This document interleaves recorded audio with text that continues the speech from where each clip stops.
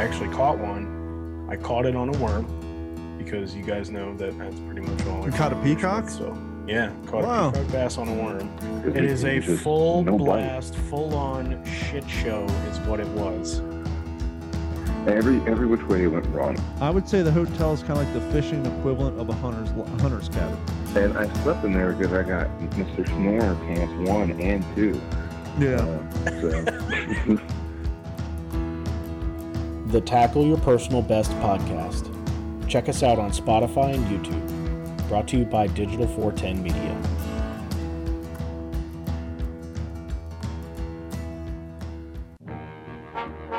Digital 410 Productions proudly presents the What's the Scuttlebutt podcast with your hosts Dodd Abernathy, Jeff Copsetta, and Henry Sledge. Welcome back to another episode of the What's the Scuttlebutt podcast, your favorite World War II based podcast. It's been a while, but we got the whole group back together, including a new guest for tonight. But before we introduce our guest, let's say welcome back, Jeff. How are you, friend? Yeah, man. Sorry I missed y'all last couple, but I'm back and I'm freaking pumped about tonight.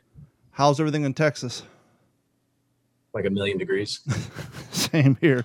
And joining us always, our faithful co-host, Mr. Henry Sledge. Henry, how are all things on your home front, sir?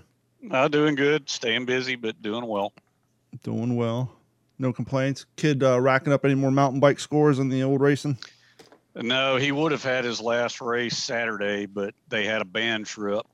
So he and about half the team missed the last race for that. So, but their school ended up doing really well, and he was one of the few guys racking up points for him. So, it's so he crazy. Contributed. That's awesome that his school has a mountain bike team. Yeah. They didn't do that when I was coming on. No, I think if you're lucky, you had like a ski club that you basically got maybe saved $10 on lift tickets. But our guest for today joining us is Mr. Freddie Joe Farnsworth. Freddie, sir, how are you doing?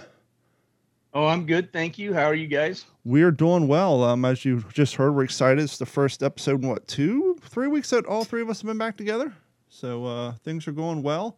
We're excited to talk to you, sir. I'm looking over your background. You have a pretty interesting coming up, if you will. If you don't mind, for our readers, give them the Reader's Digest. Where were you born, and what did you do after high school? Oh, well, I was born in Muncie, Indiana. Midwestern boy. What's that? Said Midwestern boy. Well, no, not really. Well, I'm from Ohio and Kentucky, and we're basically the tri-state there. So my mom's from Kentucky. In fact, my mom and dad live in Kentucky now, in Liberty, Kentucky. Nice. But my dad was he was a homicide detective. He adopted me, my father. My real dad, I really didn't have much knowing of. He was him and my mom got divorced when I was 3, so I really didn't remember him much. But the man who raised me, he was a homicide detective in Dallas, Texas, Grand Prairie, Texas. And he always wanted to be a rancher. So after he married my mom, certain circumstances I don't need to go into, but he decided to go to Wyoming, become a rancher. And I grew up in Pinedale, Wyoming, small little town up in about 70 miles from Jackson Hole. I can only imagine, people say all the time, obviously Wyoming, Montana, that whole area is just beautiful. It's God's country. But I couldn't imagine going from being a homicide detective, seeing all the horrible shit day in, day out, to going to be a rancher and just taking care of cattle and looking over beautiful property, and just, it had to be such a life change for him. Yeah, well, my dad was always, it was funny, when I was a young kid, he was a hunter. And then, so he really liked the outdoors anyway. And that's how he found Wyoming bear hunting. And the people that were guiding him were ranchers, and they offered him a job, and he took it. And the funny thing was, it's cold as shit, especially where I grew up, like 9 months of winter. After a couple of years of that, I still remember we were unloading a hay trailer. I couldn't have been 7 years old. I remember a police car coming out with another car following it. It was the mayor and the chief of police. And my mom had walked 3 miles in the winter. Uphills, both ways? Yeah, applied for my dad to be the new chief of police in Pinedale, Wyoming. So she took his resume, went down, and I remember my dad didn't even know. He was like, "What?" They're like, "Yeah, you're overly qualified for this small town to be the chief." And so then my dad ended up being the chief of police there for like about 20 years, I'd imagine. 15 years, something like that. That's the gift that keeps on giving. Yeah. Now, why did she do it without his knowledge? She just assumed he wouldn't want to do it. Yeah, because my dad's a roughy, tough kind of guy. Guy, split his finger wide open and put a Band-Aid on it and go back to work. And she just knew that he was not about it. Because he was doing his dream, and she was like, "My dream's over, living on this ranch, freezing her ass off all year long." And there's an old saying. Everybody asks me, "Why'd you join the Marines?" I say, "Hey, go live in Pinedale, Wyoming for 15 years and tell me the Marine Corps seemed kind of easy to me with all the winter and cold and working your ass off." They're hard people there. Still to this day, they're hard people. But as you guys know, some Midwest and Ohio and Kentucky, there's some hard ass people there. He was pretty hard. And my mom was like, "I ain't doing this. Your ass is moving to town." And that's why they live in Kentucky. My mom was like, "Look, I lived in this damn winter almost all my life. We're moving back to where I grew up." So see, that's funny though, because my dad, we were living out in California, and he's like, "I want to get back to the East Coast and be near the family, but I don't want to deal with the snow." So much like every other Ohio, Kentucky, and he moved to Florida, and that's how I ended up down here. But, is that where you're at in Florida? Yeah, I'm down in Cape Coral, Fort Myers area. Nice. My brother lives in Pompano. Yeah, he's a little rich bastard. How was that? Was the transition as good as you anticipated going from Wyoming to the Marine Corps? Did you find your life a luxury and actually have a little easier time? Actually, no, it was a major culture shock for me. I can imagine. I went going to San Diego and I hadn't really, you always think you're smart, but you're not. You're dumb as shit. And meeting African Americans and Hispanics and people with all backgrounds, people who grew up in LA and all these places, I was scared shitless. Well, a good indicator on that is that people can wrap their minds around how many people graduated in your class. That'll give people an idea how big your hometown was. Well, let's put it this way. 15 of the kids I grew up with, we went from first grade all the way to our senior year. Wow. And my graduating class was 19. I had 650 in mine. So my whole high school at the time, it was the largest at the time. It's a little bigger town now, but there was 111 kids in the high school. How about you, Jeff? How many in your graduating class? Not quite 200. Henry? 42 in mine. Wow. Yeah, you're all small town boys. See, if I would have stayed in Kentucky, I would probably have been in those classes too. But I went with my dad. He moved to Columbus, and we went up there looking for following the money trail, and ended up in suburb of Columbus. And so, yep, I had like five. There's 5 towns. It's a consolidated. Wow. That's a consolidated 200 people. I should probably throw that in. And well, that was kind of same with our whole county.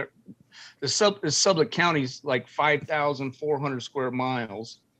Which is a big ass county, and there was 2 high schools. There was Big Piney, which was our rival. They were 40 miles away, and then Pinedale, which we had Daniel, Cora, Boulder. We had like 5-6 little municipalities that went there. I mean, I used to work on the Black Butte Ranch, and Aaron Fandak and his dad, I'd go out and help them feed, because they fed like 3,500 elk as well as 4,000 or 5,000 head of cattle. So I'd go out and help them all winter long, and we 51 miles on a school bus every day, going there and going back. I just had a funny thought thinking graduation night. Here's Freddie's family. The last name ends with an F, so that's not too bad alphabetical order. You got 19 people in the class, so I don't have to wait too long. Here's the Copsetta family. Okay, you're in the C's, you're near the beginning, but you only got 200 people. So out of those 200, they had to wait through 187 people to graduate before they can get up and walk out. My first name begins with an A and a B. The only person before me was Abbott, which means there was 497 people behind me that they had to wait through before they could get up and leave without being rude. Well, you're lucky. See, I didn't go to my graduation. I went straight to the Marines. I left for boot camp my graduation day. So. How long was it for you, Jeff, between your graduation and when you left? for the Army? 23 days. 23 days. That's just, it's tremendous, but it's also, I'm looking at it like, wow, you guys went from 12 years consecutively of getting up, going to school, getting up and going to school. And then Freddie's sake, he left for the Marines before he finished, and yours 23 days later, just like your guys' you then even got up even damn earlier. It's just like you guys really never had any sort of gap between that until the end of your military service. Thank We God. party now. Thank God. Yeah. If I was a hellion, if I wouldn't have went to boot camp, I probably would have never went to boot camp. It was, I was small town, doing my thing. And I was like, I needed that structure. Let's put it that way. If I wouldn't have went straight to boot camp, I don't know if I would have. I was all interested in women and partying and going crazy. Is like best thing ever happened to me. The smartest thing I ever did, even my dad tells me to this day, the smartest thing I ever did was get out of school. 4 days later, my ass was on a bus heading to Denver, Colorado to the MEP station. Yeah, I think a lot of people who would anticipate joining right after high school, if they would wait 3 or 4 or 5 months, they probably. I know my nephew ended up not going. He spent 4 years of high school getting ready to join the Navy or the Marines, and then he graduated, hung out with his friends for 2 or 3 months, and then changed his mind. Yeah, hanging out will ruin you. So, you made it through the Marine Corps boot camp. Where were you stationed at after you got out of the Marine Corps boot camp and graduated? Well, I was first stationed at NAS North Island at the Marine Barracks there, guarding special weapons and stuff in Coronado, California. I was there for about a year and a half. And then from there, I went to Suicide Charlie, 1st Battalion, 7th Marines. And then I spent almost 3.5, 4 years there. And then I went to, right after, literally a week after Desert Storm, I went to Marine Combat Training at School of Infantry back at Camp Pendleton at San Onofre. I was there for 4 years. Are you looking back? Are you kind of glad you had that time stationed on the West Coast before getting sent overseas? Just so, because as you're saying before, just the going from Wyoming to boot camp was culture shock enough, but I'm sure afterwards, then living in California and all that time, I'm sure you probably were happy that you didn't go straight overseas. Got to experience that whole side a little bit. Yeah, I made the fatal mistake. Is my recruiter convinced me that I was going to be an MP, but you have to go to security forces first. And I didn't know that meant I was going to be a bullet sponge, but I just had to do guard duty for friggin' a year and a half before I was a bullet sponge, which was the greatest thing ever happened to me. I wouldn't have been a good MP. I would have been horrible. So yeah, being in just the whole time being on the West Coast, especially now, I've been to like 48 countries now since, I've seen the world. I've experienced things that a lot of people haven't experienced, but yeah, definitely. And of course, California is, it's a whole two-headed snake itself. It's ridiculous out here. I'm lucky. I've still stayed with my roots. I have place with horses and my daughters ride and we do our thing. But yeah, California's rough. It's not Wyoming. That's for damn sure. Where at in California are you? I live in a small town. It's called Horsetown, USA. It's about 50 miles east of Los Angeles. And it's a little small town with about 21,000 people. They say 21,000 people and 29,000 horses. So every house, the whole town is all horse trails, all the stop signs. You have the horse stuff. Look at my place. I just had a baby, so I got 10 horses. We have 10 horses here, and we're fixing to have 11 horses because another baby comes in 3 weeks. But all the towns like that, every town, the smallest property around here is like 1/3 of an acre. So everything's, like I have a couple acres and everybody has horse property and stuff. So it's kind of cool. Big couple PRCA rodeos every year. And yeah, it's nice. And, but then I drive a couple miles that way and I'm in Weirdoville. Yeah. I lived out in Long Beach for 3 years, back in the early 2000s. Yeah. So after your time in the service, you came back and, you went back to California. Did you go back to Wyoming first? Well, when I got out, I moved to, I went, most of my family, my brother and sister lived in Casper, Wyoming. Okay.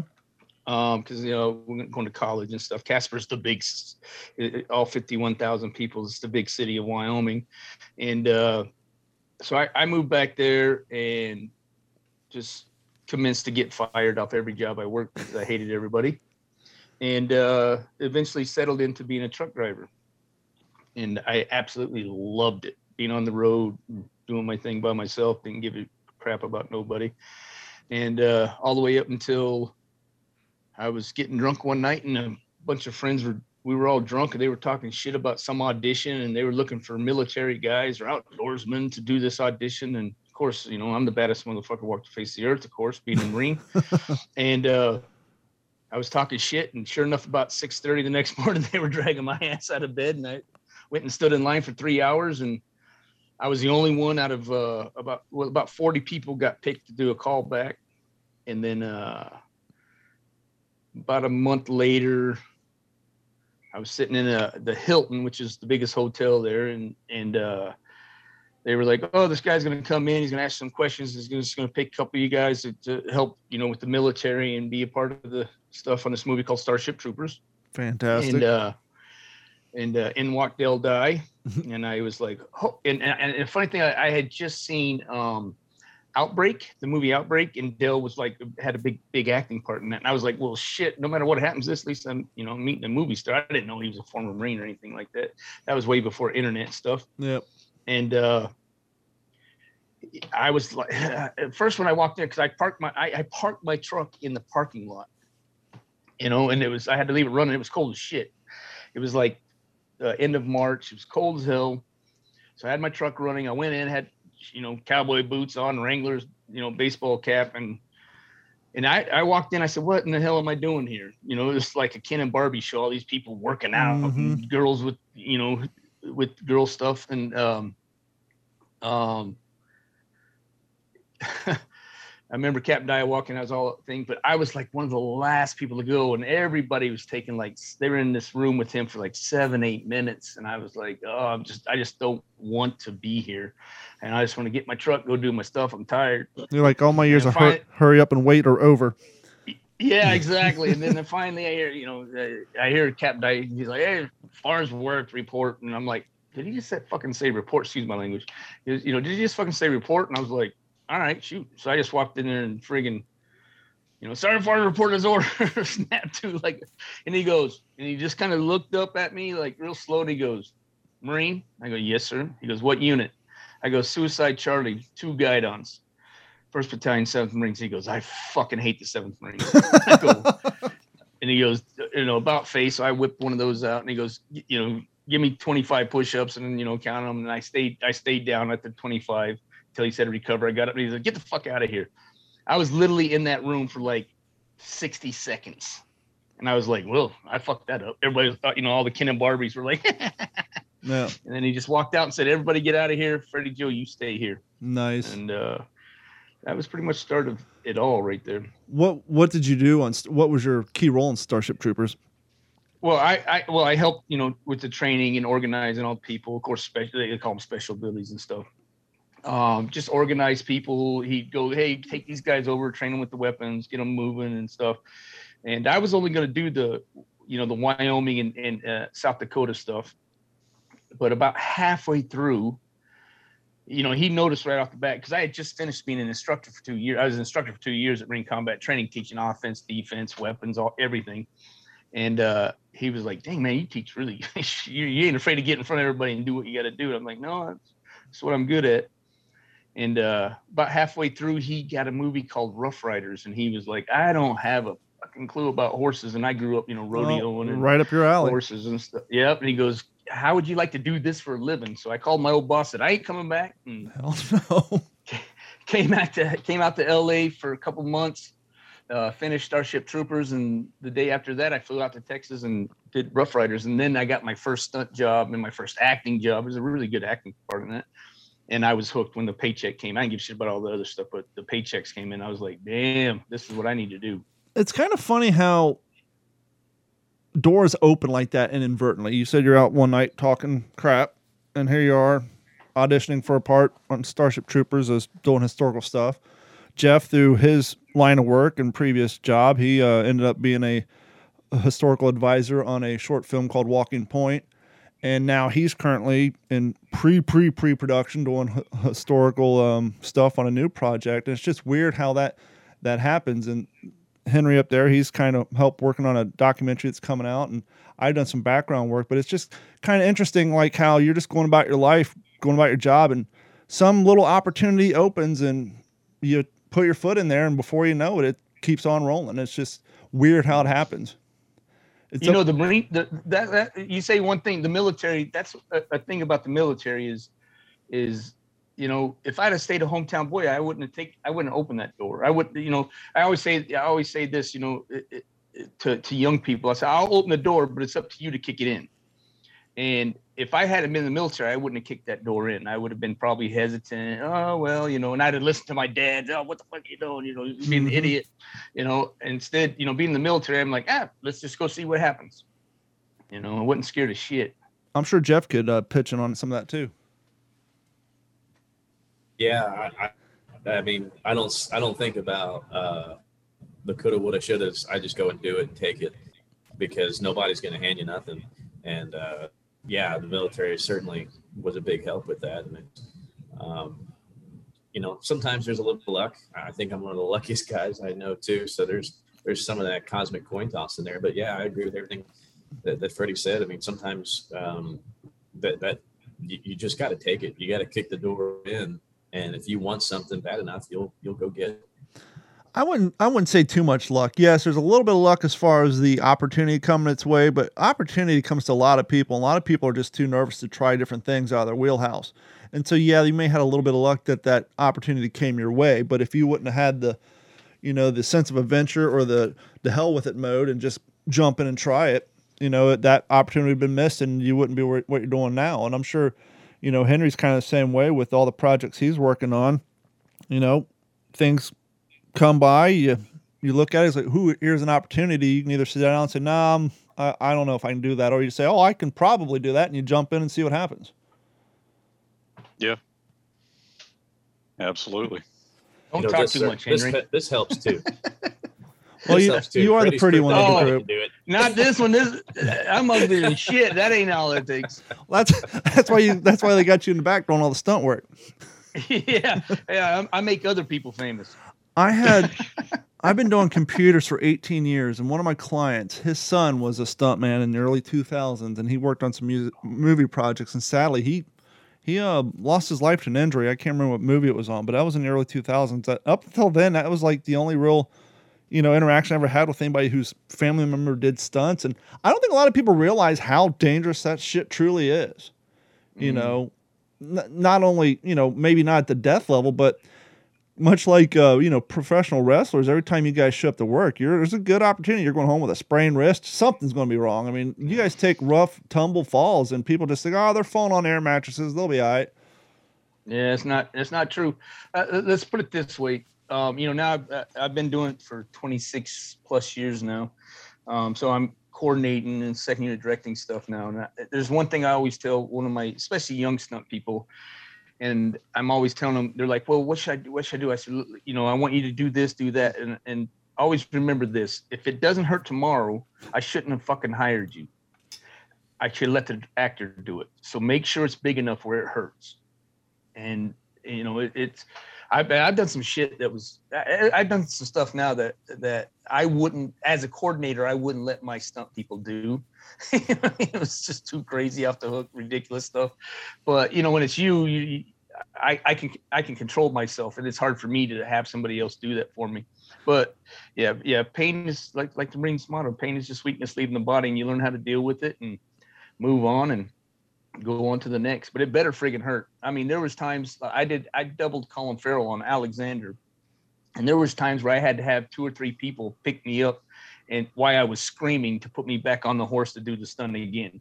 It was rough, you know, but it's just, that goes with the job. It's, you know, and it's not, I tell a good thing too, I'm not a daredevil. I'm not out here to push the limit to where I could almost die. You know, the hardest part for me in my job is, especially as a stunt performer, is is protecting other people. You know, sometimes I'm doing car stunts and I have cameras and camera crews, or I'm doing horses are the hardest because I got a 1,000-pound animal I also have to deal with, you know, and I got all these things going on. So I have to protect everybody around me, and more than I have to protect myself to make sure that they're all safe, you know? Well, and it probably sounds a little strange to people who's never done anything remotely, you know. What comes to my mind is balance coordinated skateboarding, snowboarding, surfing. In the case of Henry's son, mountain biking, there is such thing called learning how to fall. And if you skateboard, mountain bike, snowboard, surf, riding a horse, and you're doing a sport that includes a lot of falling, you do learn how to fall the proper way. And I'm sure that's probably day one of stuntman school, is how to learn how to fall the proper way where you're minimizing the risk danger. Yeah. Part of it too is, you know, I tell them, don't be such a sore loser. Just give up. You know, a lot of people, most injuries happen like horses or bicycles, as Henry will tell you, all that stuff is because you're trying to hang on to it too long. I can fix this. And especially with horses, I'm like, once you've lost that balance, find your place to fall and look at it. Where you're looking is where your body will go. Just give up.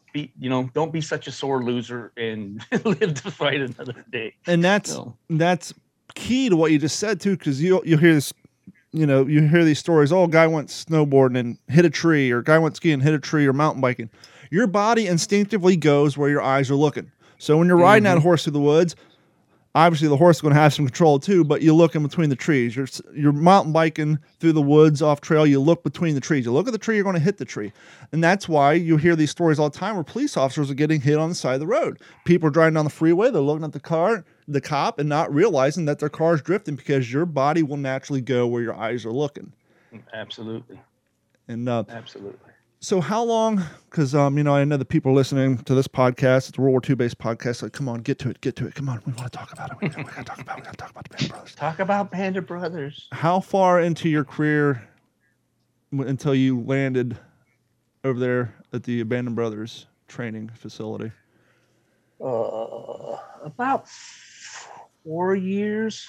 I think 4 years. I went off and did a movie called Rules of Engagement with Dale, and that was one where I really got to show, because we were we started off in the jungle, and I got to show him, how to spend most of my time finding everybody lost and showing that I could navigate in the jungle, so right after that, Band of Brothers came around. So I would say probably 4.5, 5 years, I guess. I can't remember. Let's see, it was 2000. Was it? No, it was maybe faster than that. I started in 96, so I think Band of Brothers 90, was it 99, something like that? Well, I know it premiered 2 days before 9/11, so it premiered in 2001. So yeah, it makes sense. It would take 2 years 99, because it was about 12 months of filming we did for Band of Brothers. And you guys did all that over in Europe, right? No, Ireland. All of it was in London, and we did a couple weeks in Switzerland, with the Eagle's Nest and stuff. So, it was a long shoot, and it's hard for me because I literally, the day I finished Band of Brothers, I flew to Morocco to do my first tech advising show solo, which was Spy Games. So I went out to train Brad Pitt to be a sniper and set up all the Beirut stuff and do that. So it was like 16 months I was out of town. It was crazy. So were you actively part of the beloved boot camp for the cast that we hear so much about when it comes to Band of Brothers? No, I was the part of it. Yeah. if you watch all the behind the scenes, it's all me chasing those guys around, with the Ron Livingston diaries and stuff. And I was fortunate, I had Buck Compton, Winters, Livingston, Garnier, Liebgott. I had a bunch of those. They were all in my platoon. So I had a lot of the main guys that we were separated in 3 platoons, first and second platoon, of course, and then a weapons platoon as well. So. When it came to the boot camp, could you tell which one of the actors did some sport playing in high school versus the one that spent all their time in drama club? the finest school of acting. Yeah. I mean, very quick. I mean, you could tell like Neil McDonald was, he was a little stud dude, and Little Jimmy Matteo. Matteo was a little badass. You know, he was always that, you know, that little kid with a chip on his shoulder. Luz, Rick Gomez, he was, you know, he could tell he had put his time in. Of course, Donnie Wahlberg, you know, the guy has a physique like it's fucking ridiculous. But yeah, you could tell really quick. You know, the good thing about doing it right, and I still do it, is I break them down so hard. It doesn't matter if they're an athlete or they were the wimpy, you know, high school drama kid. They are all, by the second or third day, they're all just mush. Their bodies have never, you know, been up 3 days with only a few hours of sleep. And even in that few hours of sleep, you know, you're interrupting them, you know, messing with them, putting them on fire watch or, you know, just coming in and scaring the shit out of them, whatever the heck it is, as well as all the physical work, getting up and, you know, doing a 3-mile run in the morning and then constantly just moving all the time. You know, that's not a normal human being's day. Sure. So usually by the third day, even, you know, you even have Neil McDonald just like, you know, you can just see him just like, oh, I'm broke, man. I just don't want this guy yelling at me no more. I don't want that guy yelling at me no more. I just want peace and quiet for 5 seconds. And but yeah, I mean, you can all, I mean, just like anything in the world, you can always tell, you know, who the studs are and who the thinkers are, I guess is a good way of putting it. You said that you'd wake them up in different various ways in the middle of the night. Is there a particular stunt or practical joke or something that stands out in your mind that pulled off quite well? No, I just, you know, what I'll do is I'll give them a sense of comfort. You know, it's like, I'm not, you know, I'm going to, you know, I'm going to come out and I'm going to attack you or I'm going to find you, you know, and then I let it go for like 3 or 4 days. And then if I have the ability to have like say a boot camp with the enemy, like say the Pacific, we had Japanese soldiers out there at the same time. And so I was going back and forth from, you know, I was the gunny, so I was teaching both. So I was going back and forth. So then by like the 4th day, they're like, oh, it's 2:00 in the morning. I'm just going to sleep. Nothing's going to happen. Well, then I just brought the Japanese up on a full frontal assault. And literally, they don't know they're there anyway. So they're just like completely freaking out, thinking ghosts are chasing them. You know, that they've messed with the spirit world, and then you really got their attention. You guys see the size of that chicken? Exactly. Jeff, you have any questions? I know, like I was saying, you're going to be doing a little bit of a historical advising on a project coming up. You have any questions or thoughts for Freddie? Yeah. I don't know where that project's going to lead. I think I'm the company commander in it too. So there's going to be quite a bit of acting, I think. But I think back to the work on Walking Point, and I'm kind of curious. Because we had a particular scene where, you know, there's only so many Marine Corps wool trousers that are in my ability to put on set for this one particular scene. And, you know, we're using all original uniforms for this. So get the guy all set up, ready to go. And it's a home front scene. He's coming out of the like a staff car and just busts these trousers open. Right. So, and I wasn't there when it happened. I was off somewhere else. I mean, I was right there, but I didn't see it happen. Everybody's running. Good job. Oh, we busted the pants. I'm like, okay, well, I got this, and this. Like, this is it, man.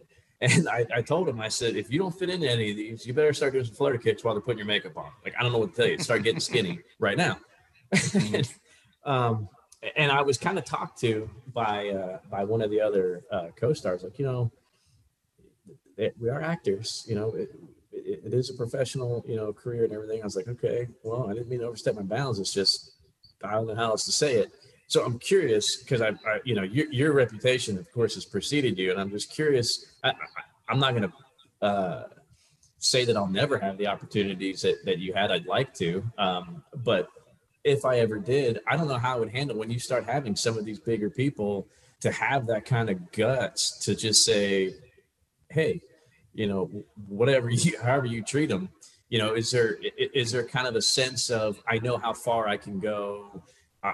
There's a certain respect there's, you know, that professionalism that still exists, but I've got a job to do and you've got a job to do, and we're here to help each other. So I'm just kind of curious about that whole dynamic, I guess. Yeah, I mean, it can be tough. I always make sure that I tell production to let their agents know, to let the actors know, and I always have I have a long chat, and this is one of the a lot of people argue with me all the time. They're like, you don't get out there more. You need to tech advise more. But I won't tech advise a show unless the director.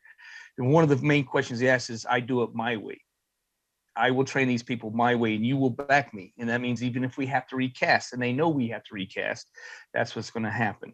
And if they won't do that, that's one of the reasons why I may fall back, for money and say, it's not my project. I'm not into it.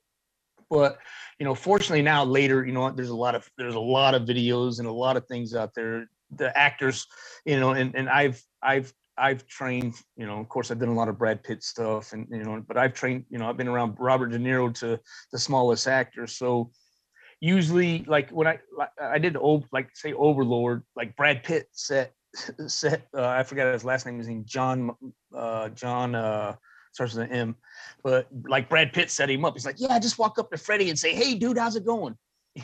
So right off the bat, he came in and I just exploded on him on the first day. And he was like, shit, I just got set up. But they kind of already know, they know, but I won't, I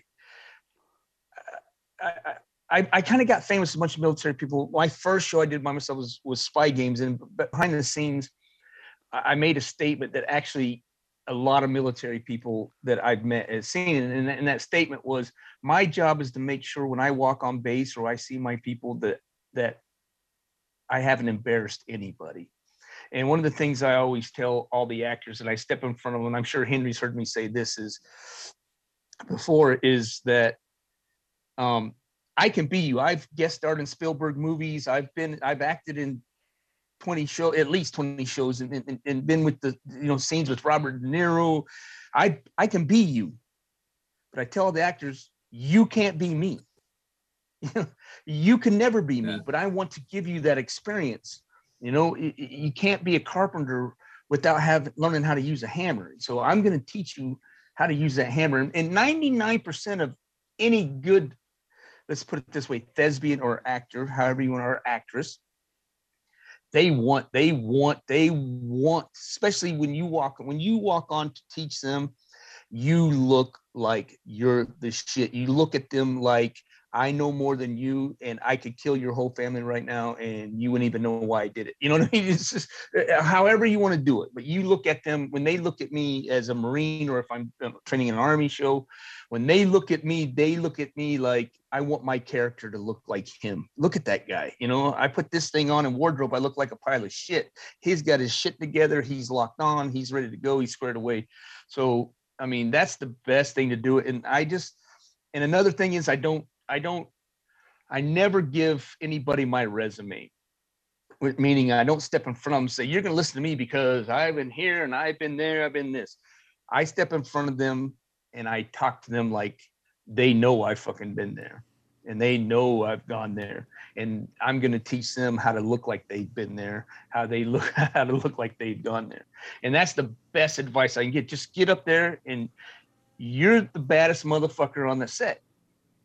You're these guys are trying to portray you. So you just got to get up there and say, I'm the guy you're trying to portray. So you better pay attention to what the fuck I'm doing. Now, the boot camps are really, sometimes you can't. Sometimes I do a lot of TV shows. I got an hour.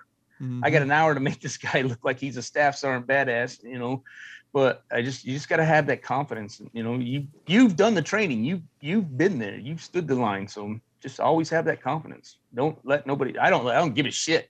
That's some of my downfalls. I don't give a shit. If they don't like it, excuse my language, everybody, but they can fuck off. I am who I am, and you want this guy in this film to look like who I am.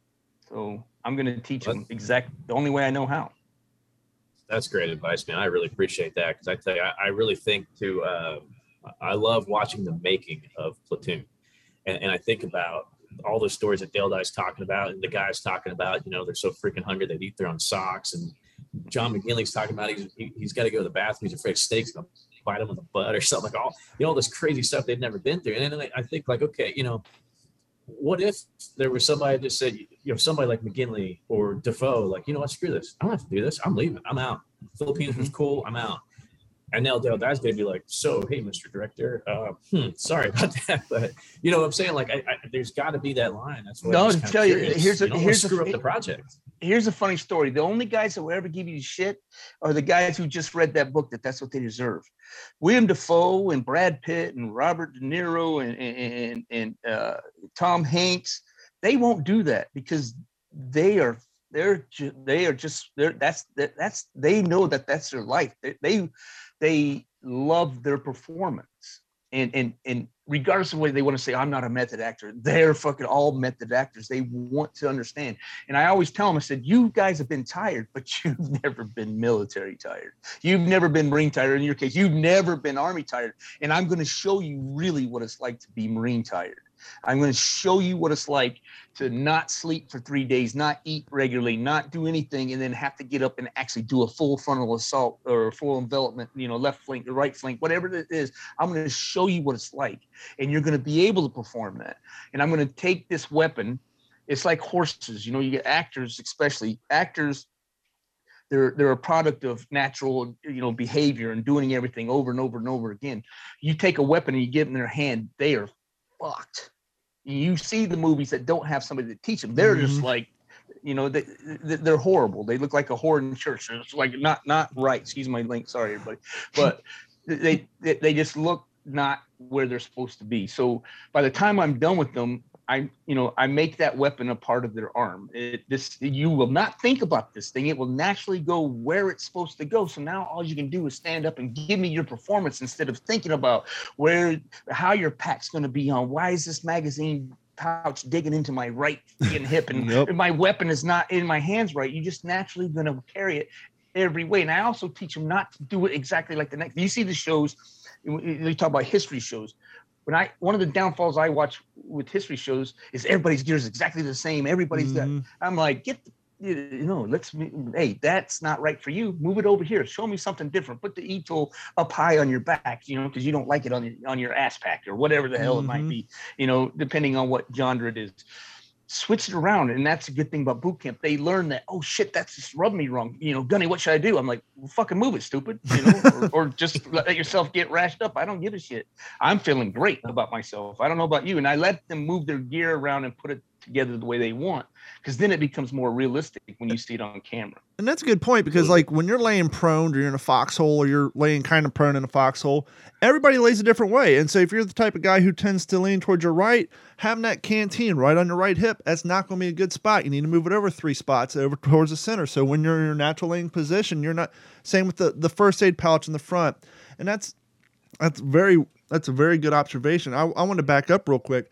Jeff, kind of what Freddie was saying, I think your experience in the military is going to help, but I think your experience in just historical stuff and being in uniform, and Freddie had a great point where he was saying, see these guys get their uniform on in wardrobe and they don't have the confidence to be in the uniform, and they don't look the part.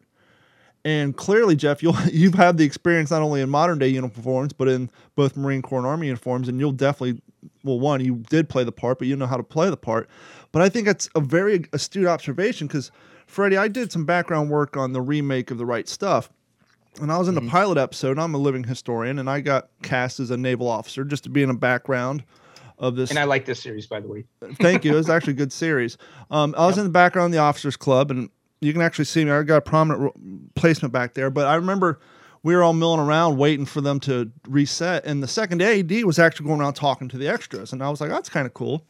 And he came up to me. He's like, did you serve in the military? I'm like, no, sir. I'm just a living historian. This is what I do. I spend my weekend in different military uniforms. But because I've spent so much time in those uniforms, I know how to stand and I know how to present myself. He just assumed that I had some minor military experience, versus the other guys who are just kind of slouching around and just, looking like they're just got another sport coat on. And so I think that's a very astute observation, that if you don't have, 3 weeks to train, you only got 2 hours, just try to instill that confidence into them, to look like you at least play the role, put your chest out, put your shoulders back, stand up straight, and don't just be slouching like you're just wearing a basketball jersey to the home game. Yeah, exactly. I think that's a great lesson. Go ahead, Jeff. Sorry, I didn't mean to interrupt. Another thing that always helps too with background, and because I train in background as well, because I don't believe in just training the actors. Um, Another thing that really helps is I always ask them when I give them their moment. Of course, I'm screaming and yelling at them constantly, making them look like idiots the first at least 48 hours. But when the first time I kind of sit down and say, you know, actually I am human and you could be human too, but still be this badass. I always ask them, you know, anybody here know anybody that has served in the military? Anybody here's family served in the military? Anybody here's, you know, grandfather? And I go through the whole thing, and everybody always raises their hand. Everybody. They know somebody, or they're related to somebody, or there's a family member. And I always say, you're here to represent them. Mm-hmm. And why would you disrespect that person, regardless of what their job is? They put their shit on the line, regardless, whether they're a messman or a bullet sponge like I was. Their ass puts that uniform on and makes it happen, because they're all every job is needed in the military.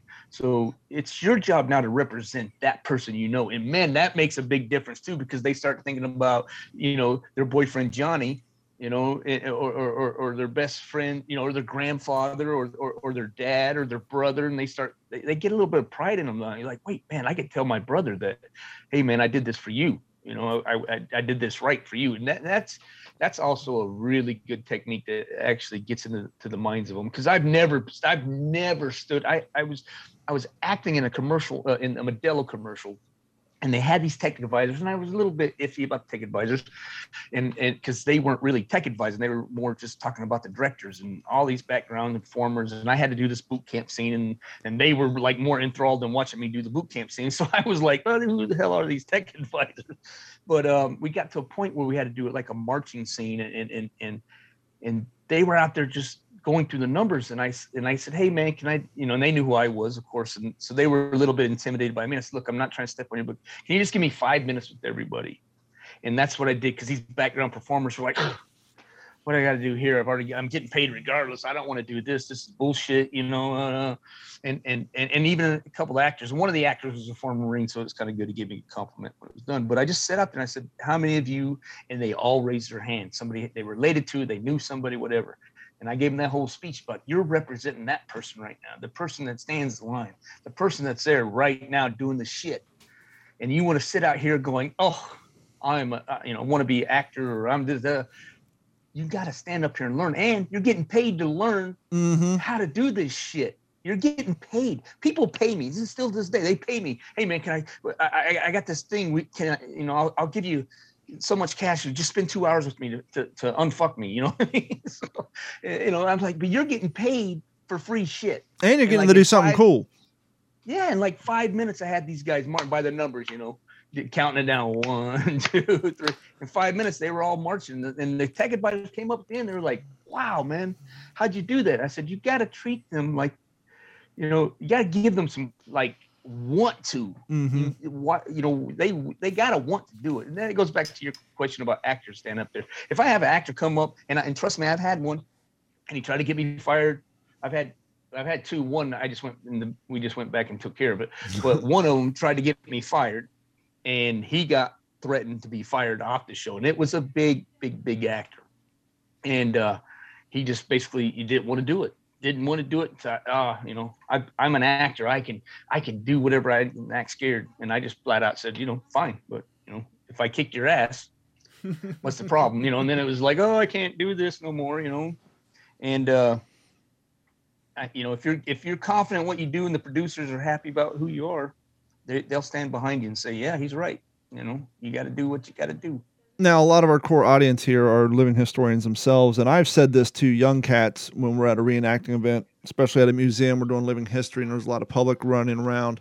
I say, hey, while you have you're in that uniform, even though you never served, you're only 18, 19, play the role, because most of these people out here, a lot of them think you're actually in the service, and you're spending your weekend wearing a different uniform. So while you're in that uniform, pay the role, because you don't want to disrespect those who did serve modern and in the past, because you're acting like an asshole in that uniform. Because there's so many people who come to those events, and Jeff can tell you the same thing. They just think, A, we show up and get in a trailer and get a free uniform, and B, a lot of those cats there are serving. When more often than not, yeah, some of them are retired service members, but a lot of them are just people who are adamant about history. And so I try to tell the people, you know, hey, act right at least, until the public leaves, and then you want to slouch around and act like a dick, go ahead. But yeah, I'm right there with you.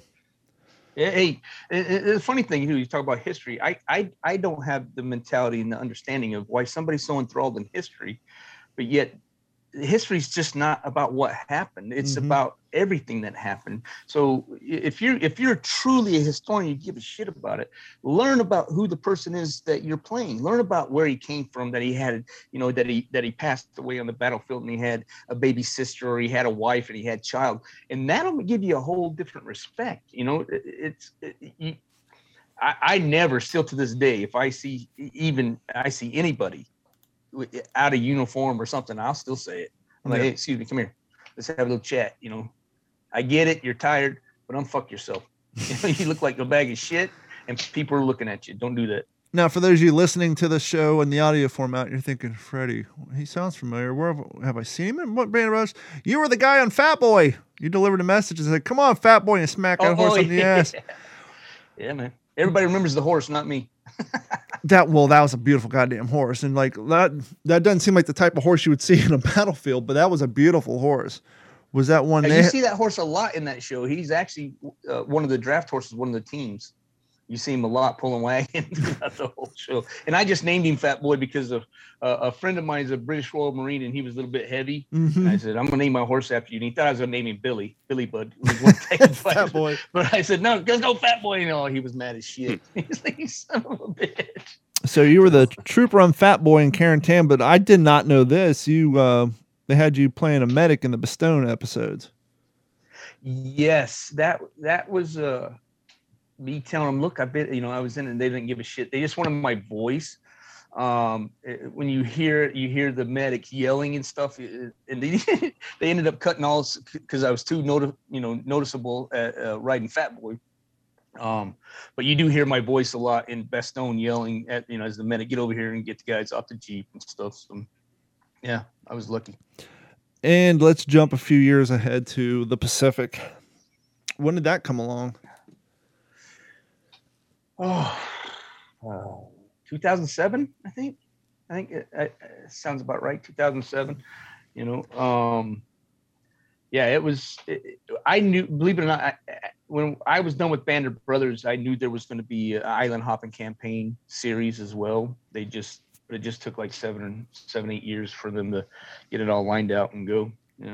Now, as a Marine, how excited were you for that project? Very. Plus, I had a lot more experience, and Dell was kind of like, hey, look, you're going to run basically everything. I'm just going to be the teacher and, and be behind the director, but you're going to, set up all the stuff. So I got to pick the guys. I picked an Anglo Marine that had worked with me. I picked a AV Marine that had Purple Heart, Robert Garcia. I picked Sean Bunch was the Anglo, and then I brought my best friend from the Marines, who was a mortarman, best mortarman I ever known, Bruce Whitfield, to come over and train the mortarman.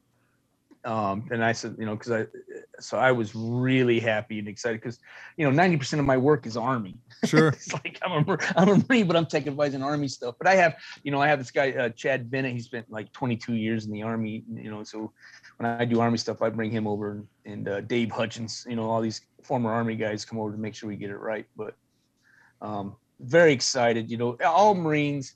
The Island Hopping Campaign is a very important part of our history, and from day one in boot camp, you're learning about Iwo Jima, and you're learning about Basiloon and Sledge, and you're learning about all of them from day one in boot camp. So when all of a sudden I get to do a series based on these amazing heroes, it was like I was ready. I was like, yeah, and I was into it too. Let me tell you what, I was a vicious asshole. Well, you kind of lean towards it a little earlier about, if you have the Band of Brothers DVD, they have the little behind the scenes clip, and they show parts of some of the crazy push-ups you had them doing where they're all basically leaning on each other and the different types of stuff in the Band of Brothers boot camp. How was the Pacific boot camp different, or was it just a little more, was it more or less than what the Band of Brothers version was? Did you guys streamline it by then? It was different because of the story. The Pacific didn't like really start off with them in boot camp or with join the jump school. They were just basically Marines. There. So when we did the boot camp, we just started them off in the shit. They were in the field. So in Band of Brothers, we were in a barracks. They learned how to march. They learned how to do this. They got to do the weapons on the pavement. And, you know, in the Pacific, we went to the field. They were out there getting, and we were in Australia, so we had trees attacking them and everything else trying to kill them. You know? And, you know, they were digging fighting positions within 4 hours of us landing on the training spot, you know, and they were digging machine gun stocks. They were giving us, you know, train maps and, you know, doing, you know, azimuths and stuff to get everything ready for a defensive position. And then by the second day, they were starting actual patrols, going out doing patrols, which was, you know, in the jungle. That's a good thing. That's one thing Dale likes about me is, I'm a very good land navigator. and so I spend most of my time finding everybody that gets lost.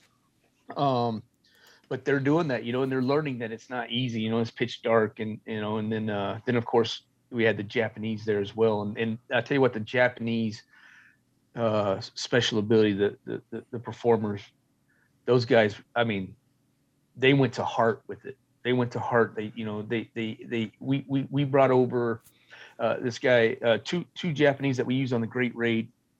And so they knew how we operated. But they put them through like Japanese, like they would take swords out and like pretend like they were going to chop their heads off. Right? It was pretty scary. I'd go over there sometimes going, guys, you got to calm down. Yes. And it's unusual for me to say, we got to calm down a little bit. Normally I'm getting told, hey man, you're going to kill somebody. But yeah, they actually went to the training. So it was more intense. Band of Brothers was more like a really boot camp. You know, you had Sure. the few days and you know, you had barracks. They went to the barracks every night and slept, but they did hard training all day and they got to march. They got up and did PT and, you know, and did all that stuff, but they had an actual shower. They can go shower and do their stuff. On the Pacific, It was more field exercise. Yeah, they were out in the field and it was legit. You know, here's your lesson on a field shower. Take your canteen, turn over, get your hair wet, wash your hair, and then take your other canteen and rinse yourself off. Good luck. Yeah, Scott was saying, you know, even though it wasn't loaded, he said he would sleep in his tent with his M1 right next to him all night long. Oh yeah, well, there's another thing. You know, Scott was a different one. Scott did the second boot camp. I did 4 boot camps. I did 2 with Dale. I did 1 with Dale. I did 1 with Mike Stokey, and then I ran 2 myself. But Scott's was a little bit different, but there is something. There's a little Marine thing in me, you know, especially bringing up Marine combat training. I used to, when I was a troop handler, I used to walk around, and if I can get a weapon from the troops, then it was thrash time for everybody. And they'd be like dead asleep, and I'd do, you know, stupid games to get them. And so I do that with the actors. If I can get your friggin' weapon, you guys are gonna die. You're gonna pay. You're gonna pay a price.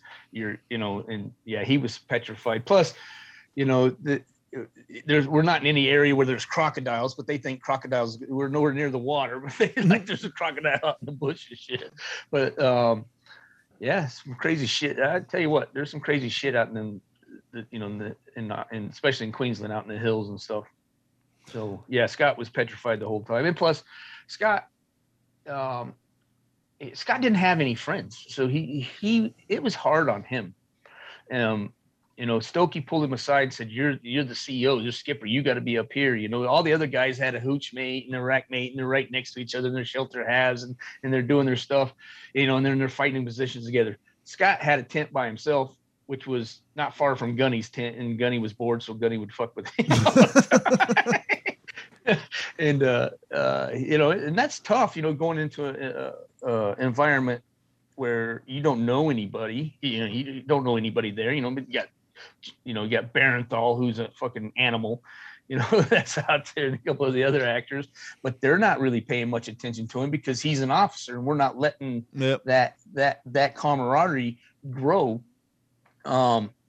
Just like in real life, you know. So he was out there by himself. So Scott, you know, it had to be tough with him because not only are you lost and confused, but as you know, anybody that's been to boot camp, how you really start getting boot camp and getting through it is your camaraderie with the guy next to you has the same pains, the same cries, the same misses. You know, his girlfriend's not there and his mom's not there, and you guys talk, and that's how you work through boot camp. But if you go there and nobody talks to you and you're over there by yourself, that's fucking rough. That's tough. Here's probably a question you haven't been asked in many of these interviews when it comes to the boot camp and the training of the actors. How many of them, or is there one in particular you can think of, that experienced the worst case of M1 thumb? Oh, shit. I would say about probably 25%, 30% of them. They just don't listen. Well, you know, it's get that thumb out of the way. Funny thing is, one time Dell was teaching, and he was teaching about the M1 thumb, and he gave himself his own M1 thumb.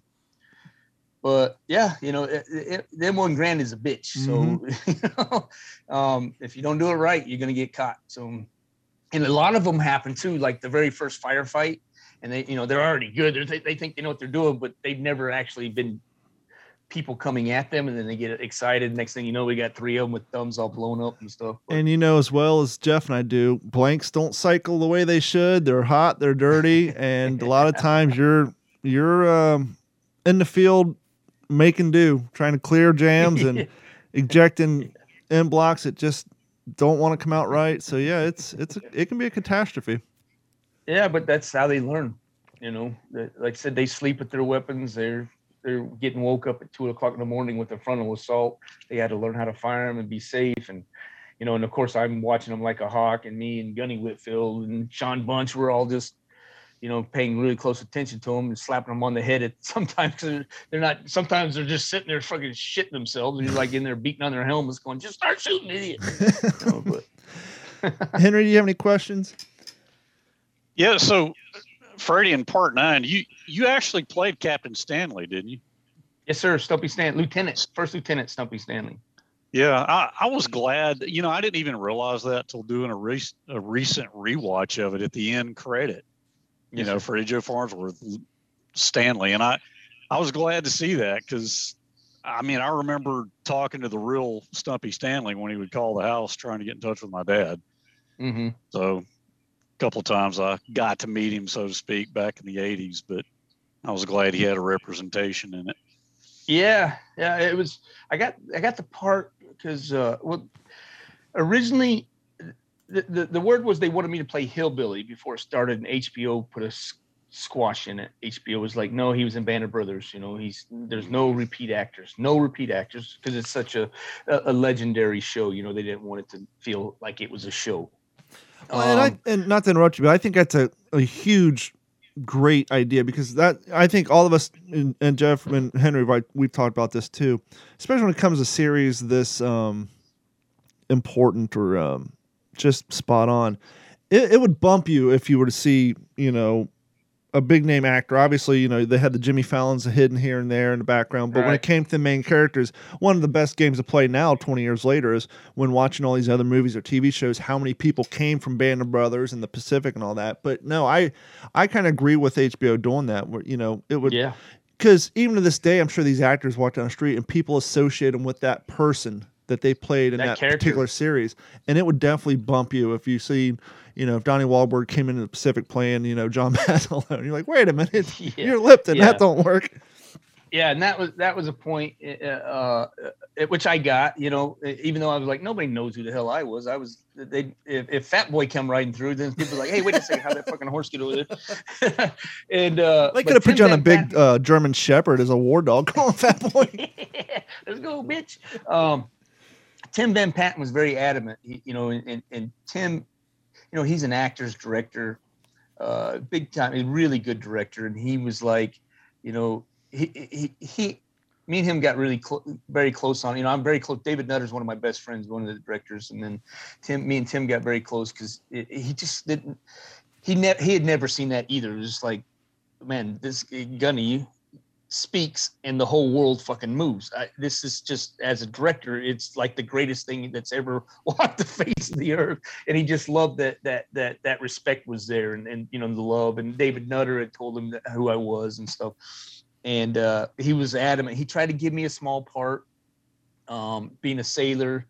And I just told him, I said, you know, I just, you know, I'm busy. I'm busy shit. you know, and it's not, I was already making enough money where it wasn't much more money to play the part.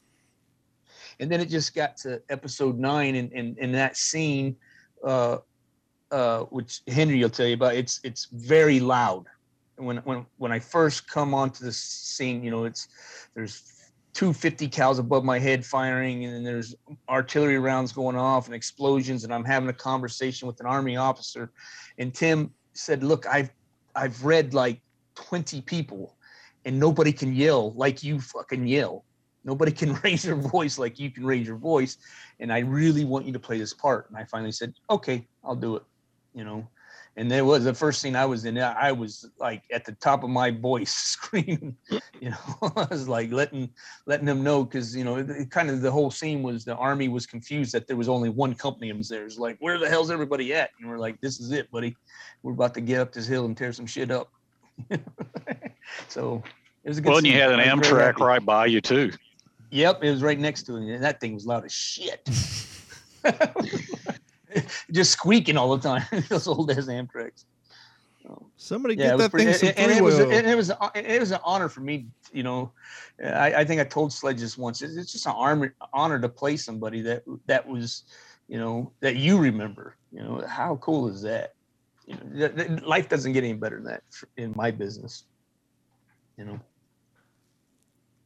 Okay, follow-ups, Henry? Yeah, I mean, just the one time I remember my mom and dad were out of town for something, and, you know, I was just a dumb teenager outside shooting basketball. I hear the phone ring, and I run inside to get it, and the gravelly voice guy, yeah, Sledgehammer there? And I said, no, sir, he and my mom have gone out of town. And so, this is Stumpy Stanley. Will you tell him I called? And I said, yes, sir, I will. And I'd read my dad's book. I knew who Stumpy was. I heard my dad talk about him. Yeah. You know, forget the book. I mean, he talked about all these people, so I knew who Stumpy was. Yeah, you're lucky. You're a lucky human being to hear that firsthand. Yeah, to have Snafu come over and decide that, you know, hey, leave the Beavers on. Better things to do. Walk out of the room. That's not what happened, though. It was in reruns. It's all good. And then he became Freddie Mercury. What the heck? Yeah. It happens. Yeah. You got any projects coming down the pike you want to plug before we get into the few things before we wrap up? Well, there's a couple. I'm playing a real life character of Staff Sergeant I was asked to play him by the gentleman the story's about. It's called A Man from Two Worlds. It's an Afghanistan translator. It's a true story. I'm very proud of that. They cast me to play that. It's a big part. I'm gonna have to work my ass off on that one. And then Burden of Freedom. You know, that's gonna come up soon. And that's a really heavy Afghanistan hard hitting, and then it has a lot of the about when they come back home and the PTSD and stuff. Those are two major projects. I mean, I got some stunt coordinating stuff and stunt jobs that are coming, but those are the two major ones. The Man from Two Worlds, I'm really looking forward to. Based on a true story. And as always, when this episode airs, head over to WTSPWorldWar2.com and we'll have all the pertinent links and ways to see some of these projects. But we're going to segue off a little bit. A little update from last week's episode. Henry and I were talking, and I made a mistake, the snafu, the faux pas, if you will, that I said there was a hospital chain named after an airplane manufacturer from World War II. Nay, it was a shipyard. We're all familiar with Kaiser Permanente, are we not? Not all at once. Kaiser. The steel workers, right? Yes, Kaiser was a steel workers plant. And I'm going to skip over the history except for during World War II. In the shipyards, once again, however, history intervened, and America's entry into World War II brought tens of thousands of workers, many of whom have inexperience and poor health already, pouring into the Kaiser shipyards in Richmond, California, Portland, Oregon, and Vancouver, Washington to meet the nation's demand of big Liberty ships, aircraft carriers, and the like. Now, Henry J. Kaiser had a problem: how to provide health care to the teeming masses of 30,000 employees. Kaiser was convinced that Dr. Garfield could solve his problem, but it looked like something special was warning. The surgeon was already scheduled to enter active duty in the United States Army Reserve units just a few weeks later. And this goes on to tell a story, but that is how After the war, they stopped making ships, but they continued with the healthcare because they streamlined this healthcare for these 30,000 employees at all their locations. That now they went from being Kaiser Shipbuilding and Ironworks to Kaiser Permanente, one of the bigger hospital chains out in California and the West Coast. And so that was a little update. I wanted to make sure I got that right from last week's episode. So, Jeff, you've been gone for a little bit. This is the time of the show where we talk about books we're reading. What have you been reading in your minimum amount of free times in between feeding a kid and trips to the shower? Yeah, well, I've been reading my textbooks to get my bachelor's in history and a whole lot of Hemingway. But I did want to talk about one that I haven't mentioned yet, and this is it's called Gear Up: Flight Clothing and Equipment from Army Air Forces Airmen in World War II. This is a great. I knew we'd be talking a lot about equipment and trying to get stuff right. And if you're a dork like me when it comes to the Air Corps, this is a great reference book. John McGuire is the son of, and I think that his dad was in the 8th Air Force, I want to say. But just some really great actual photographs, and then, wartime photographs and actual photographs of all different gear and equipment and stuff that they would, the pocket trash that they would have and things like that. So John McGuire's Gear Up, it's a great coffee table reference book for Army Air Corps. Henry, what have you been reading? Are you on the same book? Have you moved on to another one? I know you burned through them pretty quickly. Probably about 100 pages from being done with the first Ian Toll Pacific Crucible. Trying to get that finished. And I'll put in a plug for what Jeff just said. I have that book, Gear Up. That is a fantastic book. But yeah, the Ian Toll first volume. Toll is great. Huh? That's a great trilogy. Oh, man. Yeah, it's very readable. It moves fast. Yes. So I'm enjoying it. Last couple episodes, I've been talking adamantly and vehemently and lovingly about The Lonely Vigil, Coast Watchers of the Solomon Islands by Walter Lord. I'm just about done, and I cannot, I don't want to spend 3 episodes talking about how great this book is. But Jeff, I was saying last week, for those of our audience who have read all the Guadalcanal books, whether it's Guadalcanal Diaries, Battle for Guadalcanal, what have you, if you kind of want to get the other side of that story, check out The Lonely Vigil. It's all about the Coast Watchers, and it's a great read. And you really get the other idea of what went into all the operations around Guadalcanal, just because of the guys in Bougainville, New Georgia, Florida Islands, and Guadalcanal. And the amount of running they did from the Japanese and the effort, the Herculean effort it was to move this. The teleradios alone, between the batteries, the radio, the fluids it took to recharge the batteries, was like 500 pounds just of the radio equipment. And then you had their food and supplies. It took, just to move from one hiding spot to another, it took about 24 guys. And usually it was one or two Coast Watchers and a bunch of native recruits. And what gets scary is, as the war progressed, and especially on Bougainville and New Georgia, the chiefs of these native groups, they started losing faith. They've been hearing all this talk about how, the Americans and the Europeans and the Australians, they were the team to saddle up with. But as they said in this book, to the natives, it was just white man on white man crime. And after a while, the only white men they saw were the Japanese. And they're like, clearly these guys are the ones that's winning the war. And so at a certain point, these Coast Watchers were running because they're with one group of natives, and a little village 20 miles away said, to hell with it. Let's show the Japanese where these guys are at, because they're willing to give us food and supplies. And so now not only are they running from the Japanese, but now they're running from they got to be wary and top secret of, like, which groups can we trust? Which natives have we lost? Which ones haven't we? And it's a damn good read. So once again, for those of you guys at home, if you want to learn more about the Coast Watchers, it's Lonely Vigil, The Coast Watchers of the Solomon Islands by Walter Lloyd. Mr. Farnsworth. Freddie. Are you saying Walter Lloyd or Walter Lord? Walter Lord, I'm sorry. Yeah, Walter Lord. Okay. I'll say I've read some of Lord's stuff. I think he did a good one on Midway, did one on Pearl. And yeah, he's very readable. That's got to be a fairly old book. I thought he 1977. was more, published in the 50s, 60s. Oh, okay, 70s. Yeah. And the worst thing about this book coming out of the 70s, it has a really bad 70s watercolor style cover that, like, has really nothing to do with it. It's just some guys with binocular, a plane, some palm trees, and like a native. So, it doesn't have the greatest cover in the world, but yeah, it's from the 70s. And as you were saying, Lord's work, and I was saying this last week, it's a super easy read as far as, it's written in the third person, but you feel like you're there in the first person running from these Japanese or, counting these ships coming down and all the craziness that goes on in this book. So it's definitely a good read. Now, Freddie, you were saying earlier, you suggest to your actors, if you're going to portray somebody, learn everything you can about them and portray them with best of knowledge. And so I assume you do the same. What World War II themed books have you read in the past or are you currently reading now that you might want to suggest to our fine listening audience? Oh my gosh. I wasn't expecting that. He wasn't expecting an oral book report. No, the old breed it doesn't get any better than that. So just go read that. Absolutely. You want to know what it was about? There you go. That was it. There's a reason why it's so well respected. Yeah, absolutely. Now, before we wrap up the show, we're going to get a little in the weeds here, but Jeff and I were talking about this through text messages, and, we have a lot of living historians and a lot of young cats who are wanting to get into the hobby, and as Jeff was saying earlier, when you're doing this, you really want to make sure you got all your T's crossed and your dots I'd and your Q's with the funny little symbol at the bottom when it comes to your uniform to make sure your authenticity is there.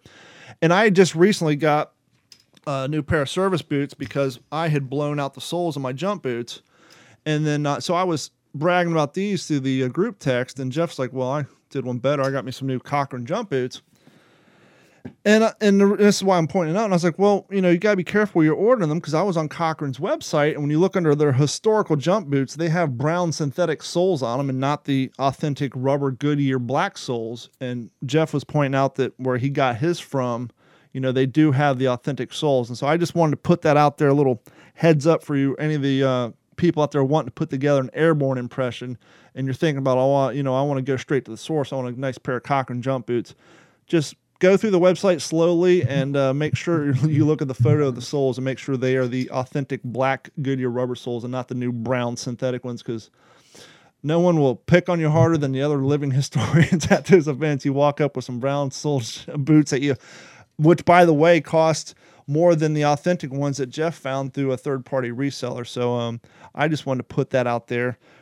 In the past, we've done a little bit of equipment stuff. And now, Freddie, you been on a lot of World War II movie sets. I'm thinking about soaking these bastards in some mink oil before I put them on to loosen them up to help cut down on blisters. Is that a good idea? Because these things are brand new. I mean, yeah, we had all the guys take baths with theirs on, get them wet, and then wear them around, let them dry out, just to get them to mold to their feet. I mean, my Corcorans gave me ingrown. I had to fly back right after boot camp and do a movie called Semper Fi for Mr. Spielberg, and I had an ingrown toenail. they killed me. So, definitely loosen them up, let them mold around your feet as best you can. Yeah, I think in that video, Ron Livingston said, I have some people who played hockey it's hockey or something like that. And he was saying, yeah, they told me to put them in the water overnight and then put them on to let them to form fit. It's that time of the episode. Henry, you got any plugs to put out there before we wrap things up? No, my calendar's pretty open right now, so I don't really have anything to plug at the moment. What about you, Jeff? You got anything coming down the pike? Yeah, well, before our next episode, this coming Sunday night, 8 p.m. Central, Walking Point will be premiering on YouTube. Yep. We are finally going to have it offered for free on YouTube, and we're going to do like a little live premiere where people are going to get the opportunity to chat with us, and we can talk some of the behind the scenes and all the goofy stuff there. So really excited about that, to finally get that out there and make sure a lot more people get to see it. And then working on this Pathfinders movie. Hopefully we're going to probably try to do a table read hopefully before the end of this month, and then start shooting in July.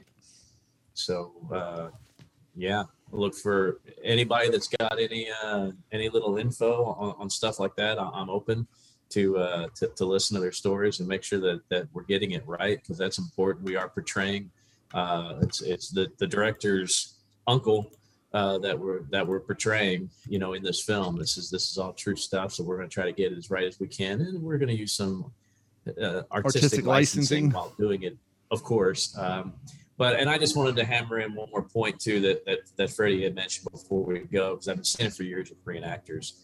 Don't think that because it's in the Dash 100, Dash 21, this is how they wore their gear. Mm-hmm. Throw the book away, because if the E-tool was knocking you in your butt, you're gonna shift it around. You're gonna change it. You're not gonna wear the canteen the way it was always supposed to be on there. You're gonna make it custom to you, because I guarantee you there have been tactical tailors since ancient warfare. And that's just how it is. And I don't know how many times I've heard people say, "Well, I never saw a picture of them wearing it like that." Well, that's probably because the picture doesn't exist, but it doesn't mean that those individuals, those customized individuals that hit the battlefield, did not customize their stuff. I mean, I guarantee you there's guys on those troop ships with a sewing kit going, hey Mac, what are you doing? I don't like the pocket there. I want a pocket right here, so I'm going to put it right here. And furthermore, do that to my uniform. Absolutely. And furthermore, so that's more to the reenactors. Yeah. That for Hollywood. And I agree with Freddie too, man. There's some things you just can't always find the original. You got to go aftermarket. The real Stitch Nazis are going to know, but nothing calls people out like when they're holding a weapon and it looks like they've got 2 left hands and 11 thumbs. Yep. I mean, if you look like it's a foreign object in your hand still, it doesn't matter. You can have everything perfect. It's going to scream, this guy is not for real. So, Freddie, this is going to sound weird, but can I offer a suggestion for your future curriculum in historical-based boot camp? Who, me? Yeah, can I offer a suggestion you can add to your curriculum? Yeah, of course. I don't know if you guys have noticed this, but as we know that the world frowns upon smoking now, and I've noticed in movies, actors you can tell have never really hit a true cigarette because they do not hold them the right way. They don't inhale the right way. So I think on your next historical film, you're going to have to get your actors aside, get some of those clove cigarettes from the department, and do a good 2 hours in the proper way of smoking a cigarette, because they hold them in such a weird way. It almost looks like they're holding joints nowadays because, they didn't grow up smoking like we all did, or a lot of us did. And so you can really see that in some of these TV shows and movies now. It's like, yeah, they need to focus on that a little bit. It's just it's the little things. Oh yeah, I agree. I mean, I never smoked, so I'll have somebody. always like we had people like Ross McCall that smoke a cigarette every second. So yep, have him teach them. Right. But honestly, even as actors, when they have to do a scene, even if they've smoked their whole life, all of a sudden that becomes foreign to them too. So it's funny how they all get 2 left feet.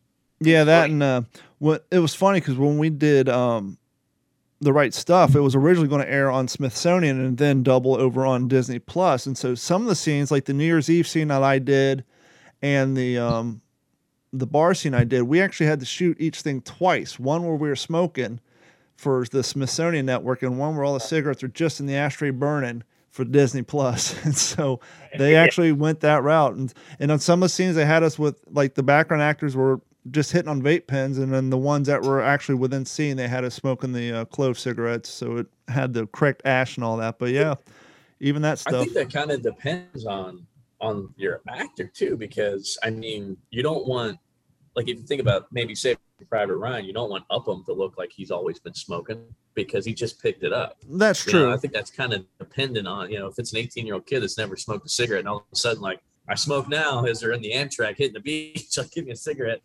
It kind of makes sense that he doesn't know what he's doing with us. So I think that's kind of dependent too. Yeah, but 8 scenes in where it's 2 months later and they're battle hardened on that battlefield, he would have it figured out real quick, minus the nerves. But that's going to wrap it up for this episode of the What's the Scuttlebutt podcast. I have too many podcasts that starts with W's, but as always, if you want to support the show, please head over to WTSPWorldWar2.com. Click on that Patreon link, sign up, like, and subscribe. And we also sell T-shirts, as you can see myself and Jeff are wearing. And if you don't want to sign up for Patreon, you don't want to buy a T-shirt, that's fine. The best way you can promote the show is simply share us with a like-minded friend who has an interest in World War II-based history. But until we see each other next week, I hope everybody has a great week. And I want to thank, as always, Jeff, Henry, and Freddie for coming on. And we will talk to everybody next week. And I'm trying to do this real cool-like and hit this right here. This has been a Digital 410 production.